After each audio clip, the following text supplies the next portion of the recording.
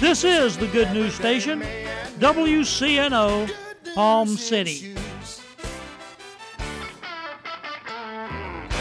Even though the Lord is not physically there with us, the work that He began way back then, He now is working in and through us. That's just a sample of what you'll hear weekday mornings on An Encouraging Word with Pastor Darrell Nelson. Join us as we continue to work our way through the New Testament book of Acts and find out more about the history of the church that Jesus built. An Encouraging Word with Pastor Darrell Nelson, weekday mornings at 11:30 on the Good News Station, WCNO. Safety for your home and family. Now that's important to you. And Gator Security with its 5-year warranty can help. With security, video surveillance, and access control, Gator Security is available at www.gatorsecurity.com or 800-676-1580. Gator Security with its 5-year warranty is a proud corporate sponsor of WCNO. Gatorsecurity.com.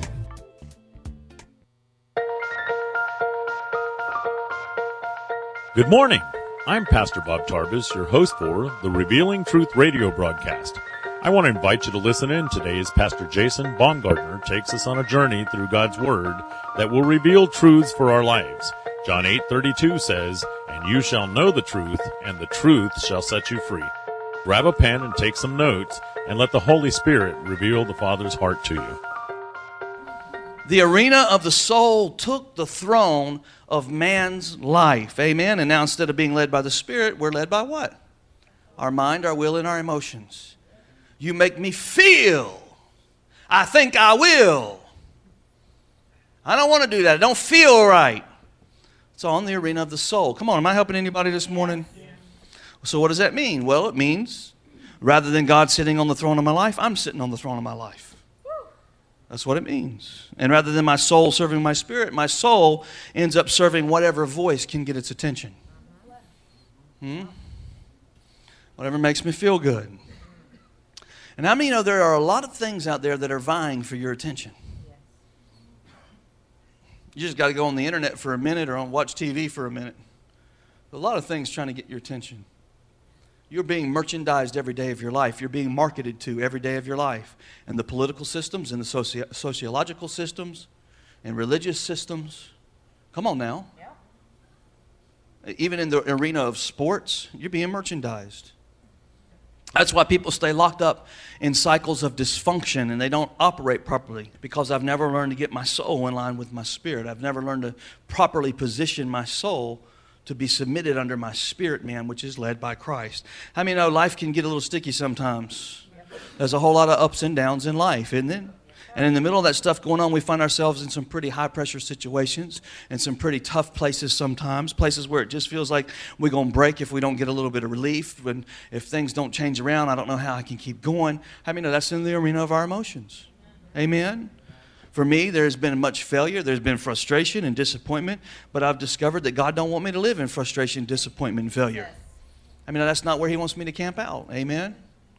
There have been times in my life where the things I wanted to do, I didn't do. And the things I did do, I didn't want to do. Can anybody identify with that? How many of you recognize that when those moments come at us, it always seems like there's a voice invading our minds, reminding us of where we've failed, where we messed up, where things weren't right. It's an accusatory voice. It's awful quiet in here this morning. Revelation chapter 12, verse 10 says, "Salvation has now come, but the reason it has come is because the accuser of the brethren has been cast down." So we got salvation because the accuser of the brethren is no longer accusing us. Amen? And we overcome by the word of our testimony and the blood of the Lamb, not loving our lives even unto death. How many know there's an accuser of the brethren? His name is Satan. He's the devil, and he comes to accuse us. The Bible says in Revelation 12 that there was a time he stood before the throne, and he accused us day and night. Do you know that's what the devil used to do? Stand right there at the throne of God going, they did it. Why did you make them? They're a mess. They can't do nothing right. All they do is bicker and manipulate and lie and cheat. And they're a mess. Look at them, God, look at them. That's your failure right there, God. I mean, that's what the devil used to do. Huh? He was constantly bringing accusation about us. He was telling God why you don't qualify, why we don't qualify. He was telling God why we shouldn't be blessed. He was telling God why we were no good and how evil we were and why we didn't need any help and what was God thinking? Are you crazy, God? He was constantly bringing accusations to the throne room of God. But how many of you know there came a time when the Lamb defeated the dragon? Huh? When Jesus cast down the dragon. And the Bible says at that moment, the accuser of the brethren was cast out. The enemy of your soul was cast out of heaven. He is the voice that is always reminding you how messed up you are. How bad you've got it. Your poor choices, your poor decisions. He's the one saying how wicked you are. How crazy you are. Can I just say this to you this morning? Some of us try to spend our whole life trying to deny our past. You know that? Some of us spend our whole life trying to cover up our past. Some of us spend our whole life lying about our past. But can I tell you this? That's not where God wants us to camp out. You got people that spend their whole life embarrassed about their past, living under shame about their past, living under condemnation about their past, living under guilt.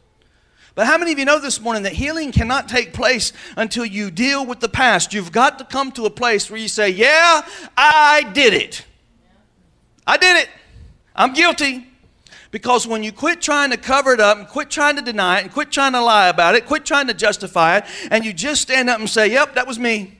I did it. I'm as dirty as you think I am. I'm a mess. I'm rotten to the core. I'm evil. My heart ain't right. I'm far away from God. You got it right. Come on, I know it was wrong. I can't get to it. I couldn't get free from it. I kept doing it. I didn't want to do it, but I just kept on doing it. But thanks be unto God who is in Christ Jesus, who has redeemed me from destruction. Thanks be unto God. Come on, somebody.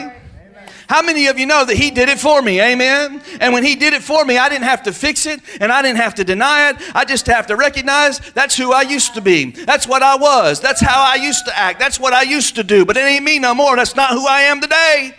Praise God, that's not who I am today. That's why it don't bother me when people talk about me.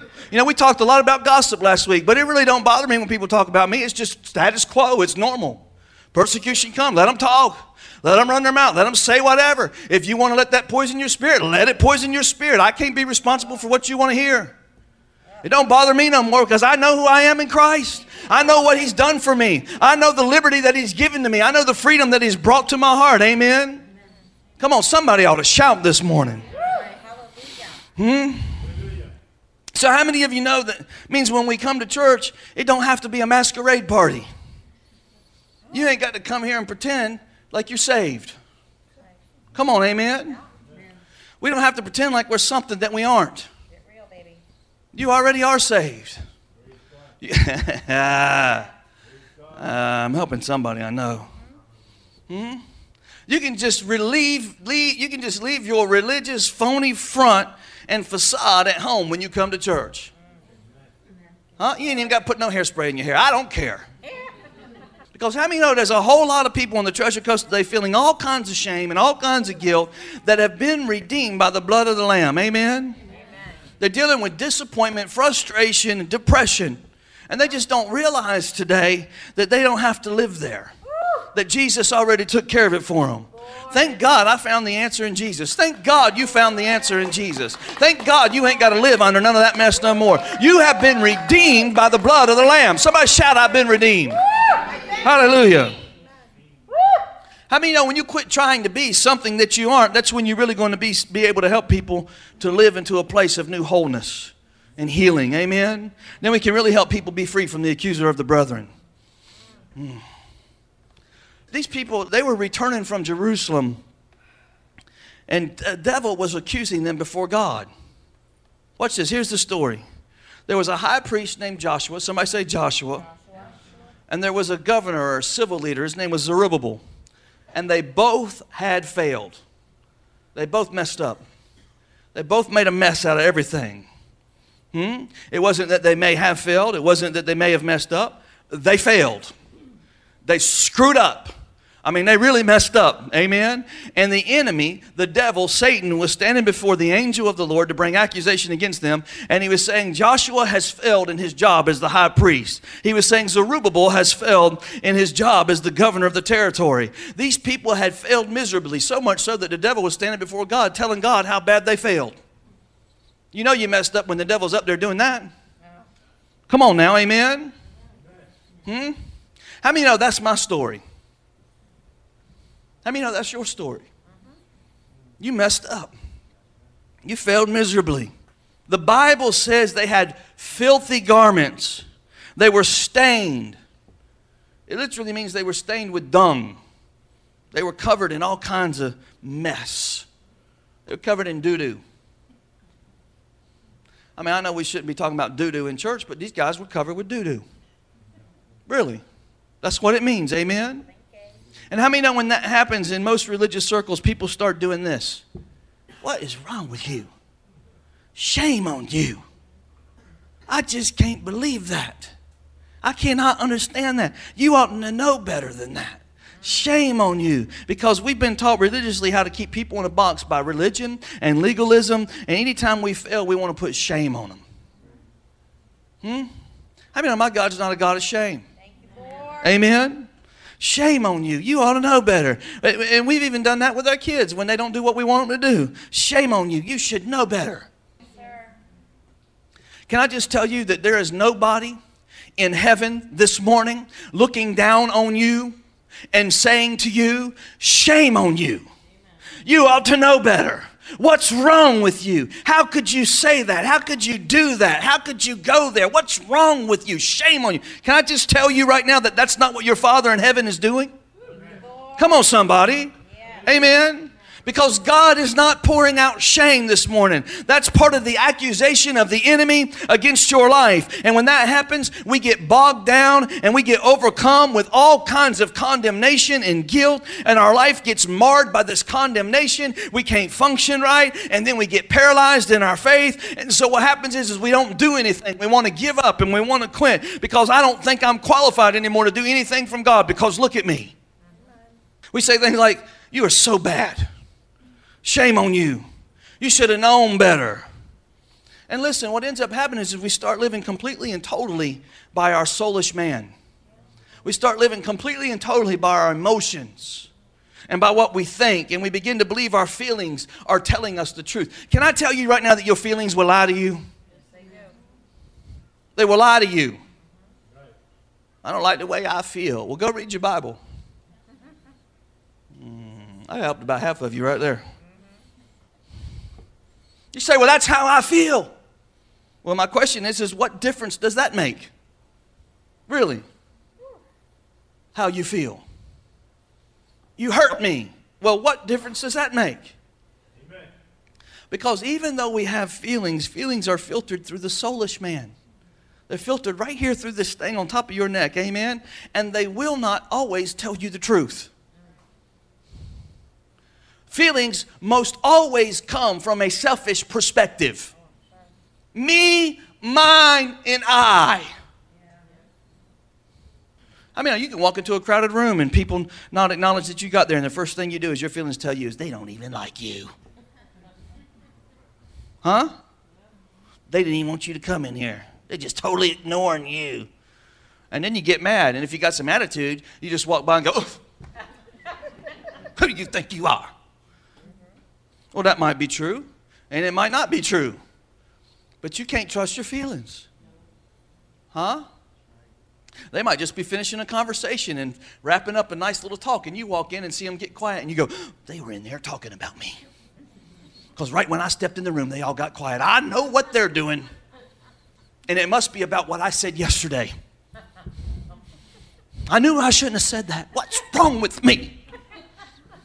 Yeah, right when I stepped in the room, they just shut right up.